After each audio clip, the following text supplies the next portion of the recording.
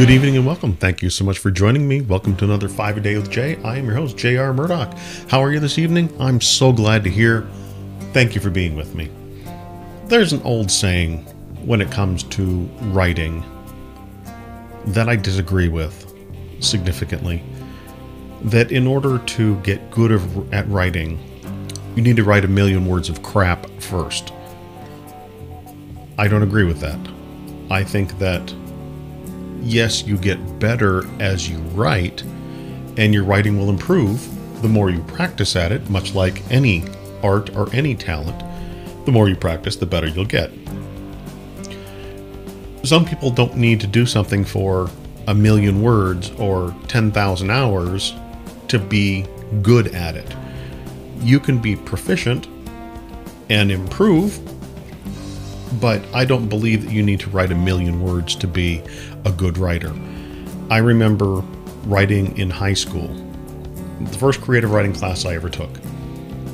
I enjoyed telling stories, but I had a hard time with writing and the written word just because I had several learning disabilities, and it took me a long time to come out of that shell and to write stories that I enjoyed to write. And over time, I got better. A lot of it had to do with writing essays and writing in class. But when I took a creative writing class my sophomore year in high school, I loved that class because it allowed me to express myself in a way that other classes that I took never allowed me to express myself. Other classes were all about memorize this formula, memorize this history, memorize the list of presidents, memorize this. The only other class that I can equate to the creative writing class that I really enjoyed because of the way the learning was physics and chemistry. You experimented, you tried different things. Not everything worked, so you tried something different. I had an art class, but for me, visual art was always difficult, so I couldn't get it. I couldn't understand how to draw something and shade something in. But when it came to the creative writing class, everything just seemed to click for me. I remember one of the exercises the teacher had us do. She said, take one of your hands and make the OK symbol. Then she said, take that hand, look at the clock, close one eye and look at the clock through one hand. So I did this. And she said, okay, now raise your hand if you used your left hand and your left eye. Raise your hand if you used your right hand and your right eye. And then she explained, okay, that means this, that means that means the other thing. Did you see what I did? To me, it just felt natural to use my right hand and my left eye. What does that mean? The teacher was astonished. In 10 or 15 years of her teaching this creative writing class, doing that exact same exercise with every single class, she'd never had anybody ever that had done that. I found it fascinating, and she had no idea how to explain it. The teacher and I had a good communication when it came to haiku. Loved writing haiku. Haiku was a blast. Simple poetry. I'm talking like 5 lines. Really quick, simple rhymes, limericks, whatnot. But when it came to actually writing stories, I would just crank out stories. Everything I got back. She had little spots for improvement, for grammar, for punctuation, that type of thing, but she loved my stories. I love telling stories. I had a blast doing it. It came towards the end of the year, and the teacher had begun collecting works from the students to put into a booklet. And that booklet was going to be published. She'd done this every year. It was going to be published, and everyone was going to receive a copy of it to take home. Unfortunately, one of the people in my class plagiarized the lyrics for a song. And the song had an inappropriate word in it.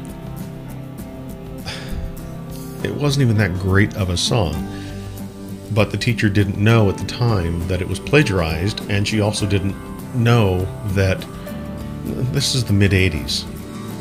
Dungeons and Dragons, parents were out there, oh, let's go burn books. This was before the PMRC, before you got the little stickers on your albums that said that contains offensive lyrics. Not so. Parents found out that this specific song was in the booklet and had an offensive word, and nope, no booklet. I never got a copy of that because of that one student using offensive words of a song. The reason I would have loved to have gotten it, I would still have a copy today. I gave away all of my writing from that class to a girl that I liked, and she loved having all these stories. For all I know, she still has them to this day. I had 5 pieces of work that were going to be in that, and the teacher didn't realize she'd picked so many of mine to be in that booklet. Normally it was 1, maybe 2 pieces per student. Mine, she picked 5. Again, I don't subscribe to the fact that you need to write 1,000,000 words of crap in order to write something that someone would consider good or somebody would enjoy. There is some innate talent with telling a story. That I do agree with. What I disagree with is, in order to have a good story, you need to either be innately good or you need to write forever to get to that certain level. 10,000 hours, 1,000,000 words, what have you. I do believe that some people can pick up a bass and just, it clicks and they go. I've been following Davey504 on YouTube. Phenomenal bass player. He picked up a bass 16, 17 years old. Before he was 18, he was amazing on the bass. I pick up the bass and I can play a few songs and I can run some scales, but I'm not committing hours and hours and hours a day to playing the bass. I would love to, but it's just not realistic and it's not in the cards for me. I've got a job. I've got other hobbies that I do as well. I still pick up the bass 10, 15 minutes a day, run a scale, learning arpeggios, learning all that fun stuff, but it's not my main focus. When it comes to writing, I read daily because reading is, to me, part of the practice of writing. When I took that creative writing class, I had not read a significant body of work up to that point. I had read a good number of books, probably far more than any of my peers, because, as I said, I had a learning disability up until about 6th grade that had gone undiagnosed. I had severe dyslexia. I had a really hard time reading. When I would read, it would be painfully slow, so I wouldn't do it. But once I got over that reading disability, I went from reading essentially children's books to reading full novels, like the book that I showed a few days ago, Mere Friend, Mere Foe by George Takei. Once my reading disability was diagnosed and basically I was told, read faster, you'll read better, I was burning through books. I was burning through maybe 15, 20 books a year, which right now that sounds slow. Again, I'm aiming for 40 books this year. We're going to do it. I'm aiming to read 40 books, at least 40 books this year. But back then, that was a lot of books. And as I said, most of my peers were reading a book, maybe 2, usually only because it was required by a specific class or course. So that was the book they read. I was reading those books and reading fiction books and reading science fiction, reading fantasy, reading everything I can get my hands on, reading books that my mom had in her collection, reading horror novels, amazing books, terrible books. I was just reading anything I could because I'd gotten to this point where it's like, oh my gosh, if I do this, amazing everything that just comes into my head. My dyslexia no longer bothers me so much when I'm reading books or novels, autobiographies, whatnot. Where my dyslexia gets me is reading something short, a license plate number. Typing. I'll type, I'll mean to type, or I'll type of. I want to do a whole video on dyslexia and how my brain works. I want to do like a little TikTok video because I don't intend for it to be that long.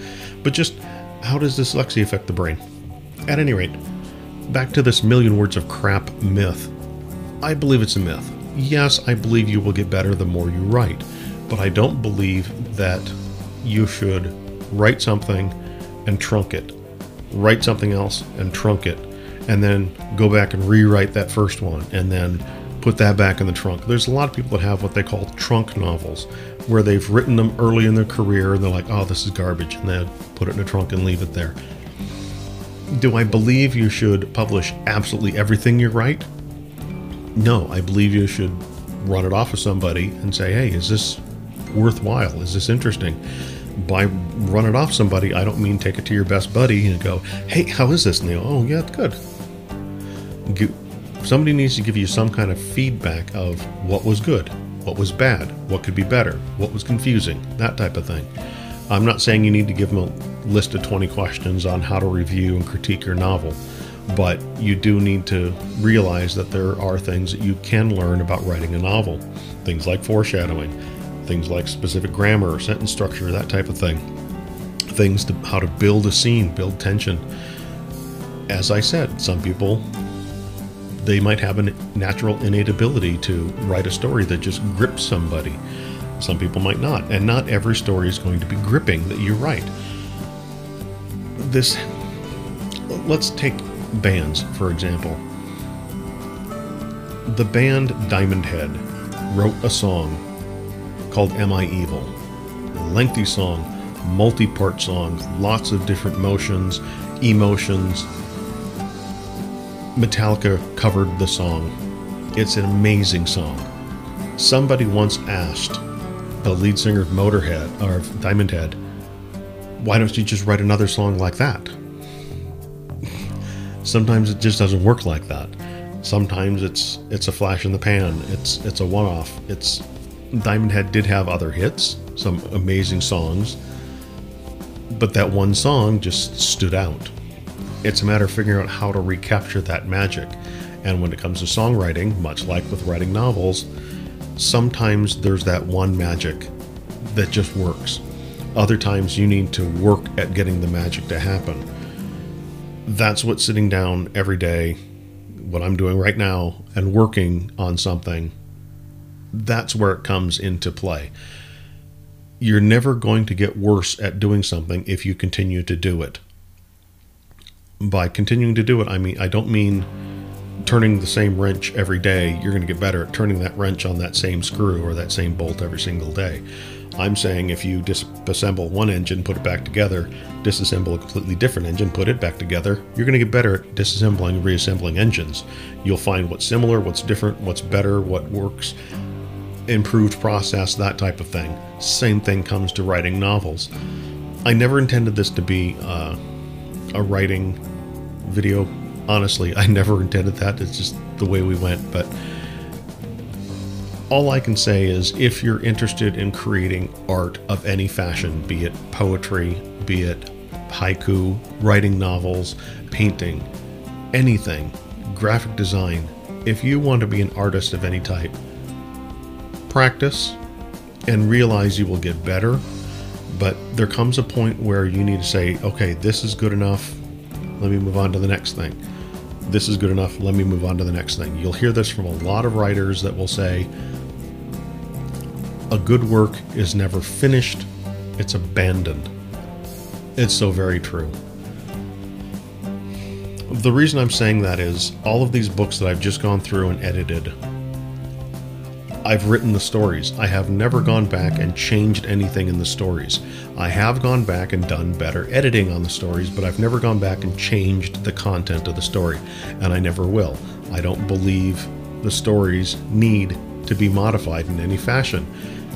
Yes, they need to be cleaned up, some excessive word usage, that type of thing, word mirroring, to make readability better. But as far as the main content of the story is the story, and it will remain the story, and I'm not going to change the story. Moving forward, I've gotten better of not having to go back and modify a story. I can now write a story, clean it up, write down the main key points that I know I want to carry forward, and move on. That's the part where I've gotten. If you were listening to what I was saying at the beginning of this, I began my creative writing journey 10th grade in high school. Essentially, I've been writing on and off nearly 40 years. Am I a professional? No. Have I sold books? Absolutely. Have I made a living at doing what I'm doing? No. I have made some money, and this is where I was saying the other day, I'm starting at zero. Starting at the bottom. I've been working my way up, fallen down. Worked my way up, fell down. Worked my way up, fell down. It's that falling down part. I keep getting back up and keep trying again, because this has been a dream of mine since back in 10th grade. I always wanted to be a writer. I always wanted to get books out there. And now it's time to actually do that. It's time to get the ball rolling. May 5th, it all begins. As I said, I'm going to be completely transparent on where the books are rating, how they're ranking, how the sales are doing, how are the books moving, that type of thing. Are we getting backlists moving? I want to keep everything open so everyone can see where this is going. If somebody comes back and visits this series, follows it along, I want them to see that even though I have gotten beyond that million words of crap myth, I've written over 2 million words. I've gotten well beyond that, but I haven't reached a level of success that I've wanted to reach. And now I plan to get things moving to try and get to that level of success where I'm actually selling books month over month, instead of having 5 books one month, nothing for 6 months, a couple books this month, nothing the next month. I'm trying to get steady sales to happen. That's my goal. And by doing that, I'm going to need to be consistent on getting more content out for people to read and get people to realize, okay, books are going to keep coming. Now I can read this series, and now I can follow along and actually see where this goes. It's time to get there. I've been rambling for far too long. This has been 5 A Day with Jay. I've been Jay. You've been awesome. Until next time.